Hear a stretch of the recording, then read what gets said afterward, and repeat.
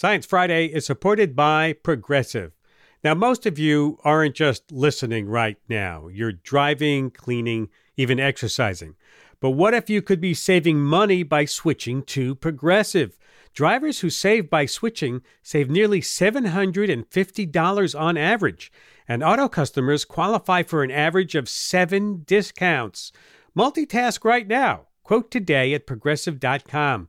Progressive Casualty Insurance Company and Affiliates. National average 12-month savings of $744 by new customers surveyed who saved with Progressive between June 2022 and May 2023. Potential savings will vary. Discounts not available in all states and situations. Listener supported. WNYC Studios. This is Science Friday. I'm Roxanne Kamsey. Ira is away this week. Later in the hour, we'll talk about how science has a starring role at this year's Olympics. Plus, new research into earthquakes on Mars. Though I suppose we'd better call them Marsquakes. But first, longtime listeners will know that the human gut microbiome is a favorite subject of this show. We're learning more every year about how communities of bacteria, viruses, and fungi operate in and on your body to both harm and benefit your health. And yes, you heard that right, fungi are part of that equation. And just as the community dynamics of the bacteria in our gut may have a role in our health, research is finding interesting relationships between our immune system, fungi, and conditions like inflammatory bowel disease. Kyla Ost is a postdoctoral researcher in pathology at the University of Utah and a co-author of new research on a fungus called Candida albicans. Welcome, Kyla. Thank you, Roxanne. I'm excited to be here. Can you tell me a bit about which fungi are there and what they're up to? I mean, we're not talking about full-fledged mushrooms, for example, right? You're exactly right. When we think of the gut microbial community, your mind automatically goes to the bacteria, which in all fairness make up the vast majority of the microbial community. But among this complex community of microbes, there are fungal species. And of course, like you said, these are not mushroom species. They are yeast species typically. And so what's a yeast? A yeast is a single-celled organism that grows typically in little circular buds. And under a microscope, they look very similar to the yeast that you think of that makes our beer and you use to make bread. These single-celled yeast species, while they are vastly outnumbered by the bacteria within the gut, are really important for host health. And the species you're looking at specifically is Candida albicans, right? What is Candida up to? Yeah, so Candida albicans is typically the most dominant or abundant fungal species in a human gut. Most of what we know about Candida is from its pathogenic potential. So we know that Candida is a normal colonizer of the human gut, but in people who have compromised immune systems, the Candida can overgrow and invade host tissues to cause infections, like thrush or vaginal yeast infections. But recent research has demonstrated that Candida albicans and other Candida fungi can exacerbate inflammatory diseases, like inflammatory bowel disease. And that is the sort of disease that we focused on in this study. And you and your colleagues found that whether Candida albicans is harmful actually depends on what shape it took? Yeah, you're exactly right. So Candida and other fungi, in fact, are really fascinating because they're shapeshifters. And Candida albicans is really famous for undergoing this morphological transition from growing as a single-cell budded yeast to an elongated multicellular hyphal form. And this is really important because the hyphal form of Candida is more pathogenic. So it's better at adhering to host tissues and invading host tissues. Basically, what we found was that our immune system is really good at targeting and suppressing this hyphal pathogenic form of Candida. And we further showed that this hyphal form of Candida is much more pathogenic in a mouse model of IBD than the yeast form. And so the implication of our work is that potentially it's not necessarily just the presence of Candida albicans within the gut that is exacerbating disease, but it's the form that Candida albicans has taken that may be important for disease exacerbation. Yeah, it's like a lot of shape-shifting going on with this Candida albicans. I didn't imagine all this stuff was happening in our guts.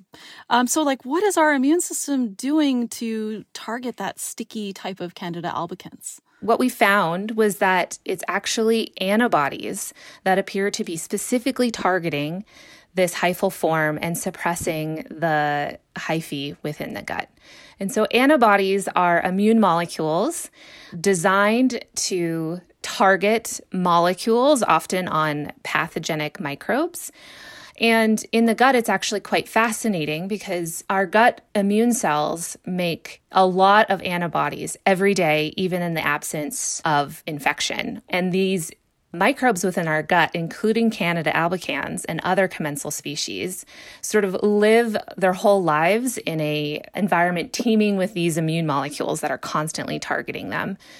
And so yes, what we found is that these antibody responses are really important for targeting and shaping the Candida albicans biology in such a way to suppress hyphae and pathogenic molecules on these fungi to potentially suppress their pathogenic potential.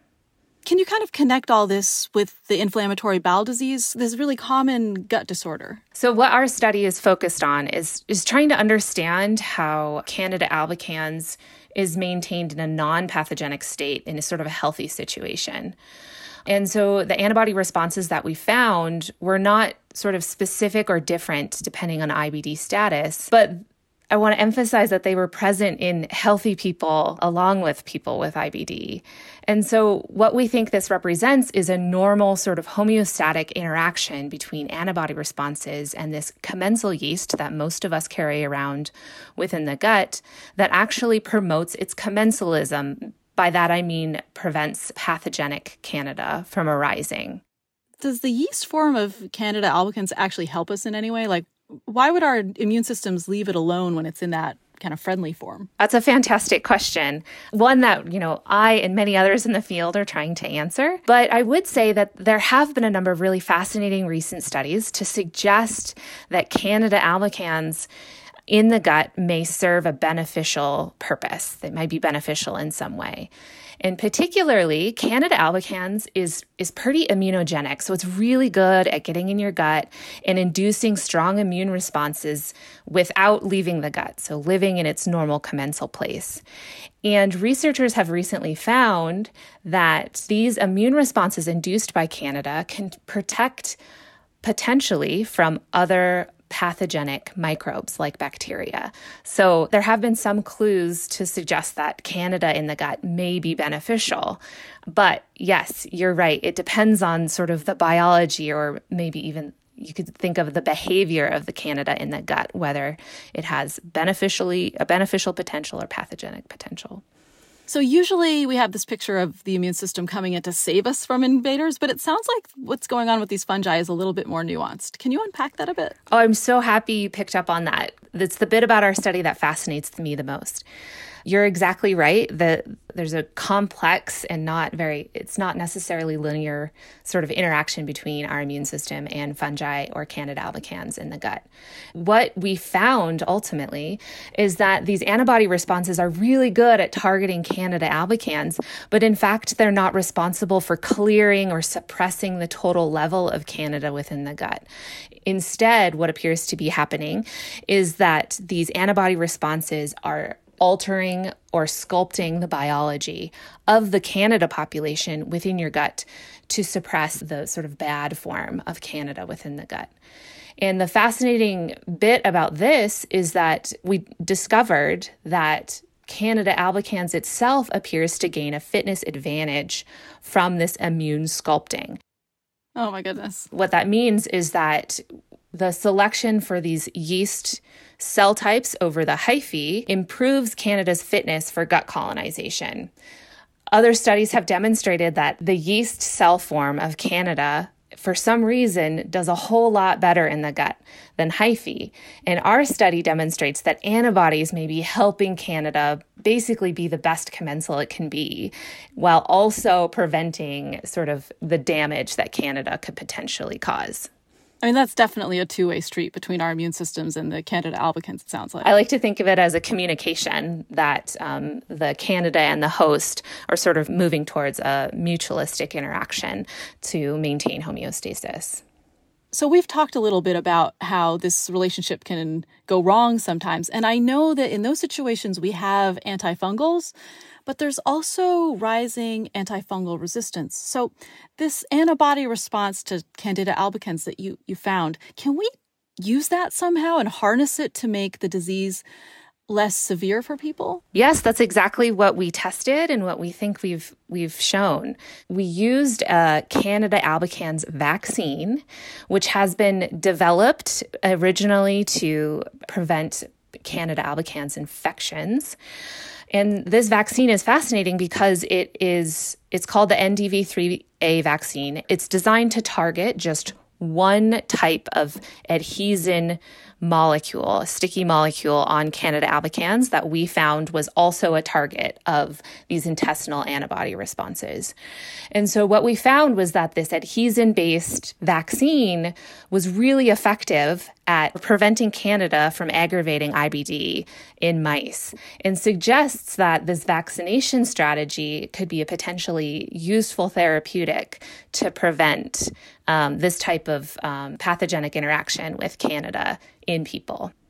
This is fascinating, I have to say. We're all walking around with these communities of fungi and bacteria in our guts. And so I am curious still to know a little bit more about, are there any questions you have about how your immune system is interacting beyond what we already know? Like, is there anything you're dying to know about the immune system's relationship with all these living organisms inside of us? Yes, it is. I have to admit, something I think about all the time. I think there's many really important questions that we still don't understand about sort of immune responses and microbes. When we think of these antibody responses, we think of, it being very linear, in which the microbes induce the response targets them and clears them. But now we're really understanding is that the commensal microbes within our gut are inducing these immune responses throughout our life, and we carry them throughout our life. And so what interests me is understanding how microbes, not just the commensal microbes, but also pathogens, sort of contend with this mature immune environment that is always present and always changing. We don't know that much about how this immune environment sort of shapes the biology and the interactions with a host of different microbes. Well, I have to say, I'm really going to be thinking about all of this, and especially my immune system, the next time I have a meal. So, thank you, Kyla. That's all the time we have, but we really appreciate your joining us today. Thank you so much. Kyla Ost, postdoctoral researcher in pathology at the University of Utah in Salt Lake City. We have to take a break, but when we come back, we'll talk about two big science-y reasons why the Tokyo Olympics are different from previous ones: COVID-19 and climate change. We'll be right back after this short break. This week on the New Yorker Radio Hour, the furor on college campuses over the war in Gaza. Students have tried to have dialogue over and negotiate differences in how they see the world, even as they respond to tragedies and crimes overseas. Students and faculty from Harvard University on the New Yorker Radio Hour from WNYC Studios. Listen wherever you get your podcasts.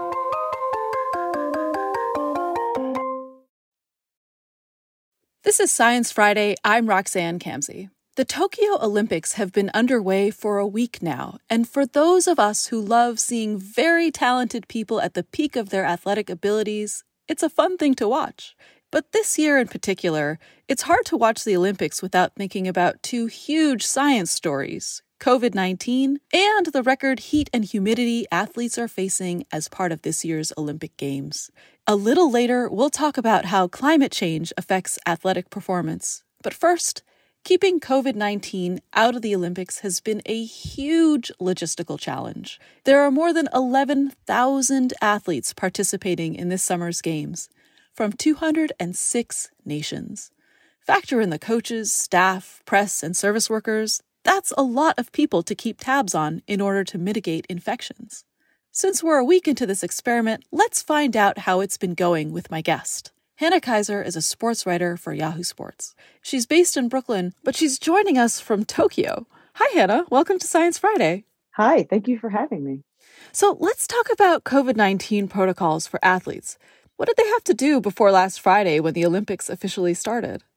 Well, one of the things they had to do was not show up if they're not competing right away. So the IOC is limiting how long they can be in the village.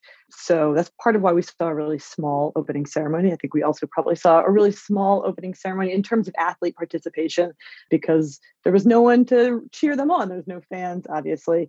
So you mentioned the 11,000 athletes. I think I've heard that there's somewhere like 79,000 support staff. So it's not just the athletes themselves that are showing up to Tokyo. It's people like me, the media.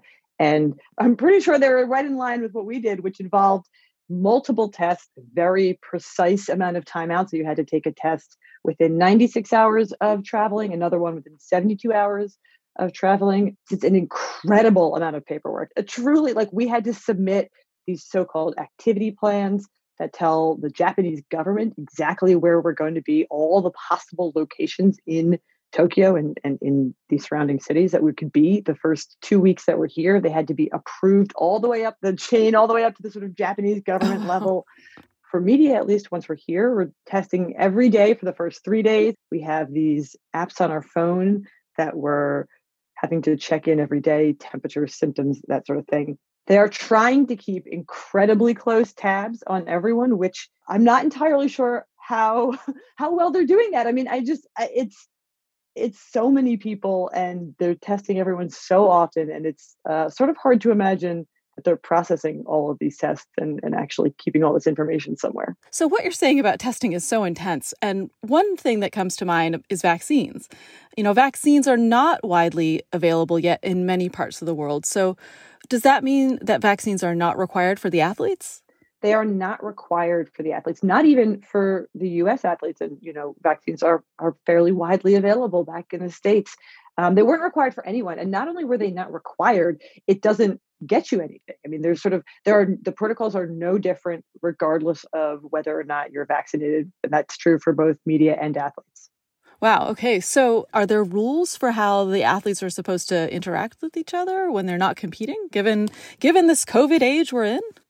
Yeah, they're not supposed to be interacting much at all. I mean, it certainly looks like they have more freedom in the village than we do as media, and we cannot go to the village, but they're interacting a little in the dining hall. But, there are these plastic barriers between every seat. So even if you're eating with one other person, you're on the other side of plastic. They're being told to put on plastic gloves when they go into the dining hall, which, we're a year and a half into this. We do know the science, and that's kind of just sanitation theater. I'm not sure that's actually doing anything to protect anyone from COVID. Well, is there a lot of masking going on there? There is an incredible amount of masking. Yes, there's an incredible amount of masking and an incredible culture of policing masking. That's, I think, widely within Japan and certainly within the Olympics. I mean, even the IOC had to update their official protocols just to let athletes take their masks off for something like 30 seconds on the podium to take a photo, because originally they were supposed to, wear their masks as anytime they're doing anything other than competing or training.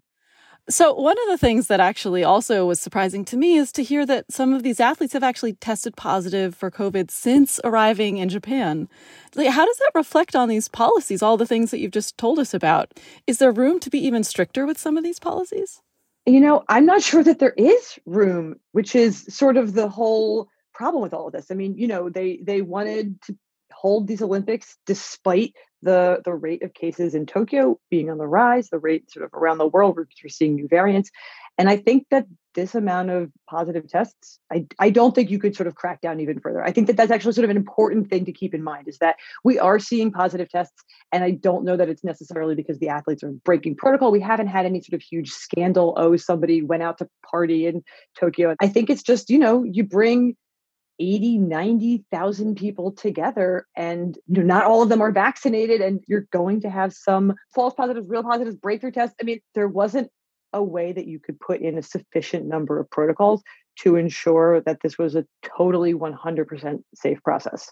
So what are you going to be keeping your eye out for in this final week of the Olympics COVID-wise? I think there's really two things. One is the sort of community rate in Tokyo. I think we've seen some indications that cases are continuing to rise. And that's a real problem. I mean, whether or not the Olympics should take place, and this is true sort of all sports leagues that are happening in a pandemic, you're going to get a certain number of positives if you're testing hundreds or thousands of athletes. But what you don't want to see is that that's prolonging the pandemic or worsening the pandemic in the community that's sort of foisted upon. So I think in terms of evaluating whether or not these Olympics should have happened or whether or not it's a huge mistake or a failure, that's really going to come from what the rates are like in Tokyo at large. And then beyond that, because people are testing positive, what effect that has on the competitive integrity of the sports. We've seen athletes have to drop out or have to get replaced at the last minute. Somebody could test positive right before a gold medal match. And that we would start to feel that, not only are these maybe a bad idea, they're also kind of a farce if they're undermining the athletic competitive integrity as well as the safety of the city. Yeah, well, definitely everything that you've said is making me feel like the stakes are even higher than at any regular Olympics. But, thank you so much, Hannah. And I want you to stay safe out there in Tokyo. Thank you. Hannah Kaiser is a sports writer for Yahoo Sports. She's based in Brooklyn, but is currently in Tokyo covering the Olympics. Now to the other big science story of this year's Olympics. Tokyo is hot. The city has consistently hit 90 degrees Fahrenheit during the games, with relative humidity hovering around 80%. While the city has always had high heat and humidity in summertime, things have gotten much worse with global warming. According to NASA, Tokyo's average temperature has gotten 5 degrees hotter since 1900. If you're one of the elite athletes in this year's Olympics, that means you've got to take measures to keep yourself cool and safe. Because trying to hit your athletic peak at the right time is already a complicated process, even without extreme weather. Here to talk with me about athletic performance and safety amid extreme heat in this year's Olympics is my guest, Dr. Scott Delp, professor of bioengineering at Stanford University and director of the WuSci Human Performance Alliance. He's based in Palo Alto, California. Welcome to Science Friday. Great to be here. Thanks so much for having me. So, Scott, let's start with the idea of an athlete peaking at the right time.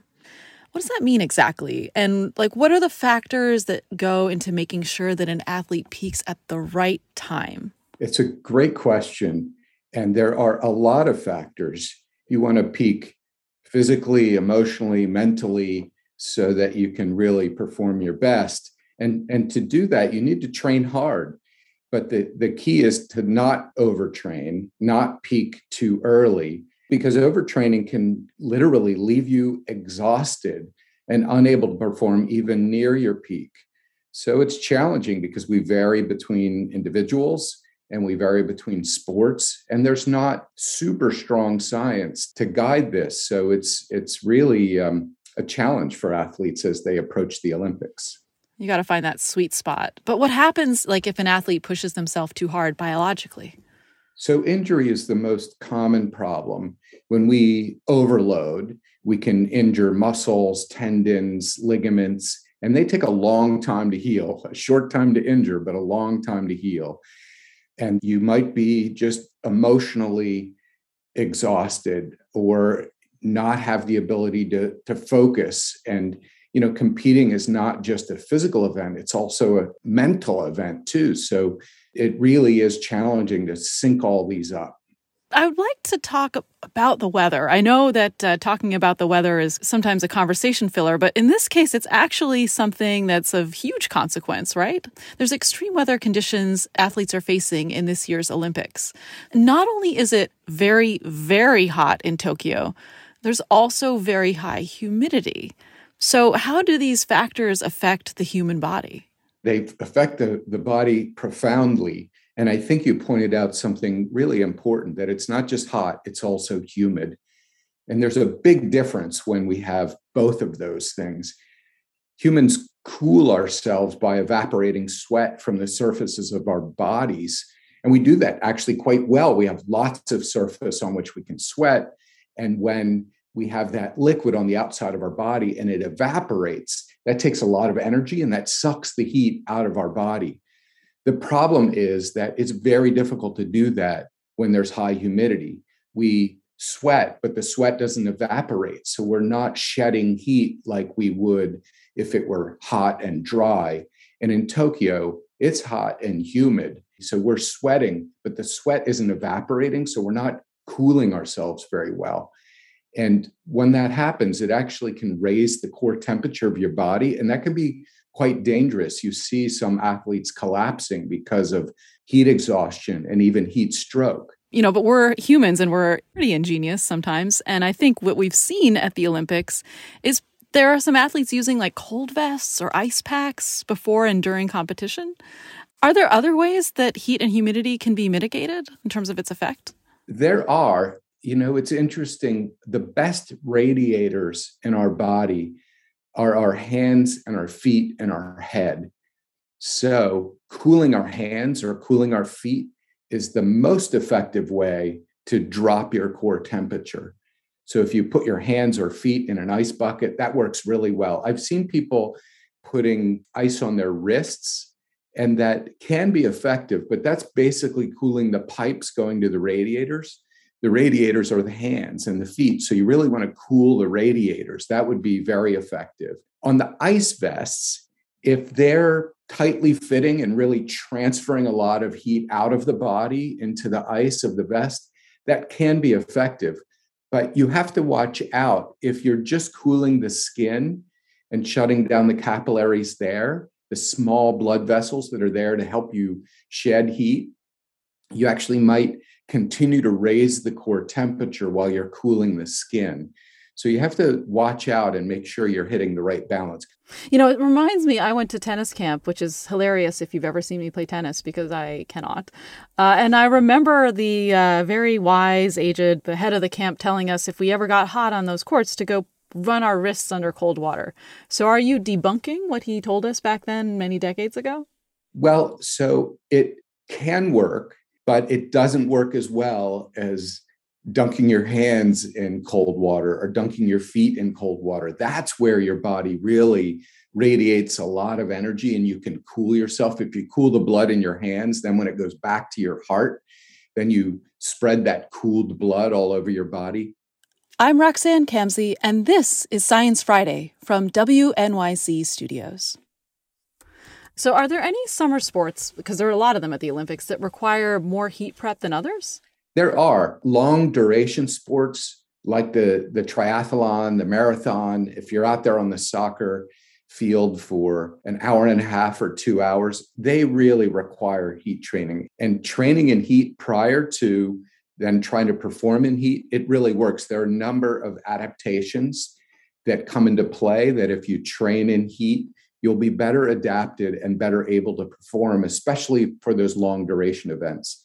If it's a short duration event, it might affect your performance, but it's not going to be dangerous. Yeah, I can imagine, especially if you're running a marathon or something like that you've just got to be super careful about getting too hot. One thing they are doing, I've seen this in the marathon, and I think it's a good idea. Instead of drinking water, they're drinking slushies. So there's a little bit of ice in there. And to put that ice into your core, and then your body has to melt the ice. So the energy associated with the melting of ice can really dissipate a lot of heat. So I actually have seen that, and I think it's a really good idea in these high heat situations. I think we're getting very close here to a scientific endorsement of ice cream. But I'll move on to the last couple questions here, which is, we know that athletes are just reaching heights and speeds that we've never seen before. They're really showing us all that humans can do. But, climate change is getting worse and worse. We're seeing the planet warm. So is it getting harder than ever to be an elite athlete, given the warming planet? Well, heat certainly can degrade our performance. In a place like Tokyo, during July and August, with high heat and high humidity, it's not only can degrade performance, but also be dangerous. So I think one of the things we have to think about with global climate change is when we hold these events and where we hold these events, because holding them in places that are high heat and high humidity, we really shouldn't be exposing athletes to that kind of risk. So I think that's going to be an important consideration going forward for these global events, is where and when we hold them. Wow, that's a fantastic point. So we're talking about the Olympics here, but heat and humidity are also going to impact you and me, right? So given that, is there something that we can glean from studying the science of performance that might help us? It really can. Almost all of what we know about health is from studying diseases. And we've just launched this new scientific partnership called the Human Performance Alliance. And we're taking the opposite approach. We're studying peak performance with the goal of enabling all people to achieve optimal health and well-being. You can imagine, for example, to study how an athlete can cool themselves. They're actually quite trained and very good at it. But there are individuals that as we age, for example, we aren't as good at shedding heat. So to see the biological mechanisms that athletes use to cool themselves during physical exertion and understanding that can actually help all of us to have a better approach to maintaining our body temperature. So I think what you're saying is we're going to see slushies for seniors? That's not a bad idea, actually. It's a big problem when cities get hot. Well, I hear the ice cream truck's coming anyway. That's all the time we have for now. I'd like to thank my guest, Dr. Scott Delp, professor of bioengineering at Stanford University and director of the Wu-Tsai Human Performance Alliance. He's based in Palo Alto, California. Thanks so much, Roxanne. It's been great to be with you. After the break, we're learning about Marsquakes. Stay with us. This is Science Friday. I'm Roxanne Kamsey. You've seen the effects of earthquakes on our planet. The ground shakes, the earth trembles, and if it's strong enough, damage and devastation. But it turns out that ours is not the only quaking planet around. There are Marsquakes, too. Seismologists have been studying these quakes on Mars, and they're giving scientists exciting first clues as to what's going on below the Martian surface. Several new papers based on the data from the Mars InSight lander were recently published in the journal Science. Joining me now to talk about that mission and what it is revealing is Bruce Bannert. He's principal investigator for the Mars InSight mission, and Sue Smirkar. She's deputy principal investigator for the Mars InSight lander and the principal investigator for the planned Veritas space probe to Venus. They're both based at NASA's Jet Propulsion Laboratory in California. Welcome to Science Friday. Hi, how are you doing? Great. Sue, it's good to have you too. Thanks. Bruce, I'd like to kick it off with you. Can you describe these quakes for us? How big are they on the Richter scale? Well, these are actually fairly small quakes by our kind of Earth standards. These are less than about magnitude 4 on the magnitude scale. And that's a quake that you would feel pretty well. You'd feel it shaking you around if you were within, 10 or 20 miles of the epicenter on the Earth, or on Mars for that matter. But if you got much farther away from that, you probably wouldn't feel very much. So these are not very big quakes. But Mars is a small planet, so they don't have to go very far to get through the inside. And we're able to use these very small quakes to probe deep into the planet. You and Sue and others were detecting these quakes with the seismometer from InSight. Can you tell me a little bit about how you use the technology to find out what's going on inside the planet? Well, it's the science of seismology is basically taking the wiggles on a seismogram, which are the displacement waves that come through the planet, and using them to pull out the information that they've picked up as the waves that travel through the planet. So when a fault breaks on the other side of the planet, it sets up vibrations, and those vibrations move through the planet, much like sound waves move through the air. And as they move through the planet, the properties of these waves are affected by the materials they move through. They can get reflected off of boundaries. They can get refracted, just the same way as light is refracted in a prism. As they go from one kind of material into another kind of material, they get attenuated. The waves die out. They lose some of their energy as they go through materials, and some materials attenuate them more than others, especially hot materials, which are a little bit softer, tend to kill off the waves more quickly than cold, brittle materials. And so all these things are basically, they're pieces of information about the deep inside of the planet that get encoded into the signal. And so we've used things like the travel times of different waves to infer the different paths that they've taken. We look at their frequency content. We look at their polarization.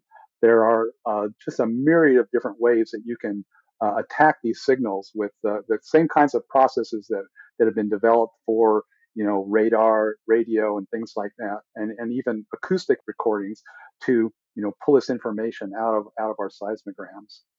It's amazing. And you've been working on this lander for around a decade. Is it as straightforward as taking an Earth-size monitor and getting it to another planet?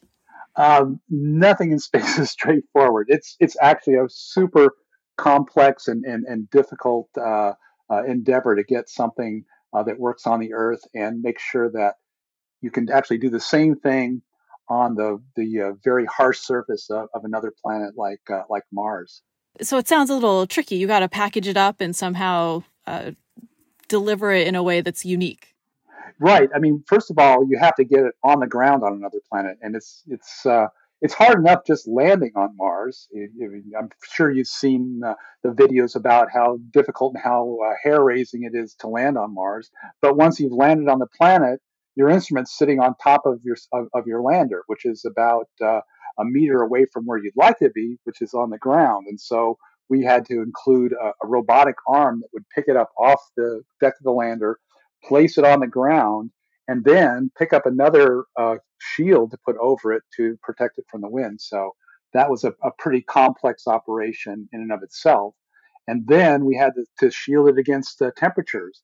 On Mars, the temperatures can go up and down by more than 100 degrees Celsius. And you know how things expand and contract with temperature. When we're measuring displacements of the ground, vibrations of the ground, some of those vibrations are no larger than the size of a hydrogen atom. And so you can imagine even small temperature variations down to thousandths of a degree can make signals on our seismometers. So we have 3 different layers of thermal insulation. We have a wind shield to keep the wind from blowing on it. We do all kinds of things to cut down on other sources of vibrational noise so we can see these extremely small vibrations that have traveled for thousands of kilometers through the planet. Well, this does not sound easy peasy, but I'm glad that you guys figured out the robotic arm and all those different protections. Fantastic. So, Sue, can you tell us a bit about what's going on with these quakes? On Earth, as far as I understand, there's tectonic plates pushing into each other, but that's not the case on Mars, right? Right. No plate tectonics on Mars, but that doesn't mean that there isn't tectonics. So, on Earth, we have our plates that are sinking into the mantle and sliding past each other and colliding to form mountain belts. So we have, measurable velocities of these plates at the surface constantly causing geologic activity and basically all of our earthquakes. But on Mars, it's a so-called single plate planet. But that doesn't mean that there's not fracturing, deformation, faulting, volcanoes. Now, of course, most of the surface of Mars is quite old, billions of years old. But there are still a few places on the surface that are recently, from a geologist standpoint, active. And one of the places is actually pretty close to our lander, about 1,000 miles from our lander. And it's called a Cerberus fossae, and it's got these 500-kilometer, few 100-mile-long fractures that are related to volcanism. There have been flows that have come out, in the past few million years. So for Mars, that's super recent. And so there's still geologic activity on Mars. And as I understand, the planet is cooling as well, right? That adds something to the whole picture. Absolutely, yeah.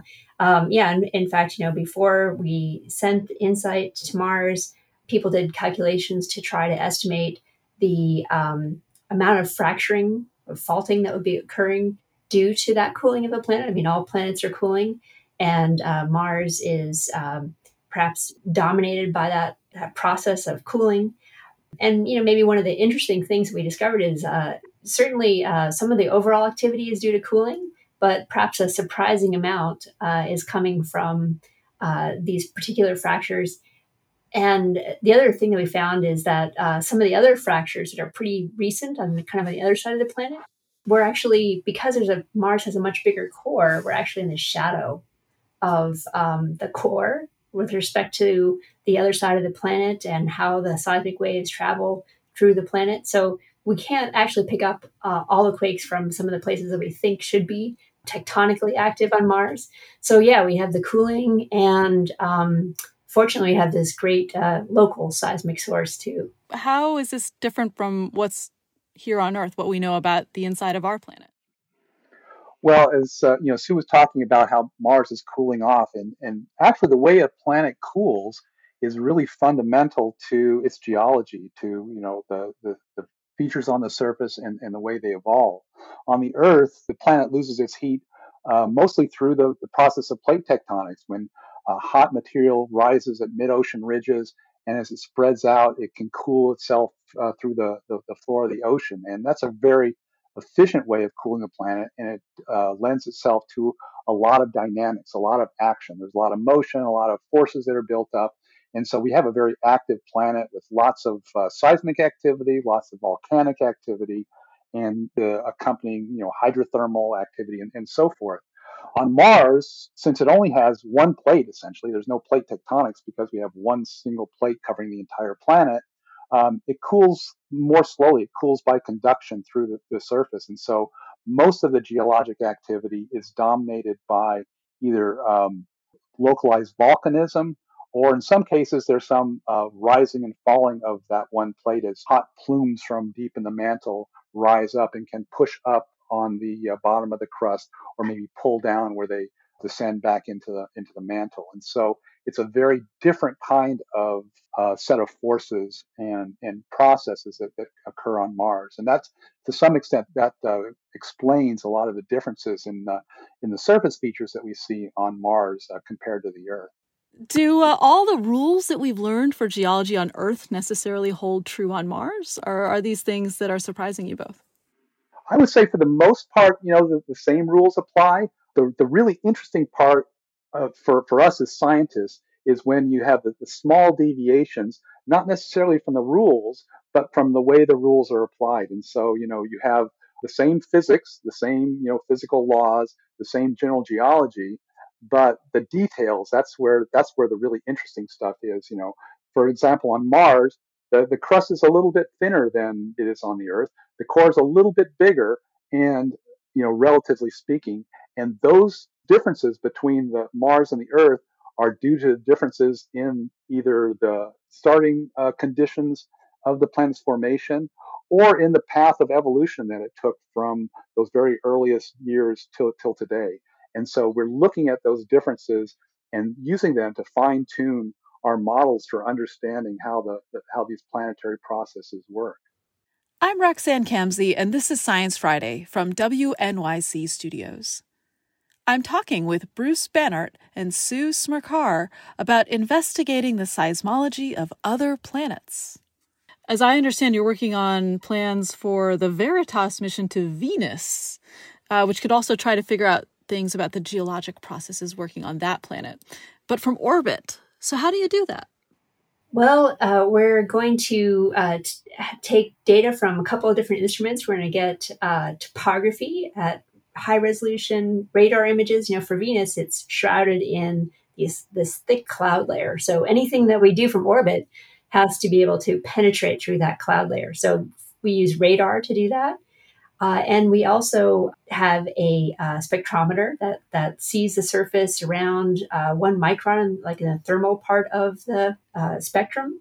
And with that, we're able to look for things like variations in the iron mineralogy that tell us that a volcanic eruption has been there recently. It hasn't yet chemically equilibrated with the atmosphere. We can also look for actual active eruptions, but you have to be super lucky to see active eruptions because, on Venus, on Earth, everywhere, basically when a super hot lava comes to the surface, it starts to form a crust very quickly. And so it's hard to see that thermal signature from orbit for more than a few weeks or so. So do you have a timeline for Veritas? Well, we're negotiating with NASA headquarters on exactly when we're going to launch. We're hoping it'll be towards the end of 2027. Great. Both of you have said some really interesting things. And what I'm curious about is, what would you both hope to learn from either of your missions? Well, in terms of insight, we've really, with these three papers, kind of hit on the main goals of the mission. I mean, this is really what we started out, 10, 15 years ago to do was to delineate the size of the core, the thickness of the crust, and the structure of the mantle of Mars. On that level, we could sit on our laurels now and say, we're done. But of course, we're still alive on the planet. We're still alive on the surface, taking seismic data as we speak. And we'd like to, first of all, refine those measurements, get them down to more precise values. And we're looking at new things. We're looking at the possibility that seismic activity on Mars might have a seasonal variation, which is we have some hints of that now, which would be very strange and very different than what we see on the Earth. There's lots of different weird kinds of quake signals that we're seeing that we don't understand yet. So there's a lot to understand about Mars. Well, I'll tell you the things that I'm hoping to learn about Venus. For me, the fascinating thing about Venus is that it is so similar in size to the Earth, but it doesn't have plate tectonics. And, we've been talking all about how planets lose their heat and how what's going on inside with the loss of that heat affects what's going on the surface. Earth has plate tectonics, Mars has these big volcanoes and still has faulting and so forth. Venus is this crazy place. It has a young surface.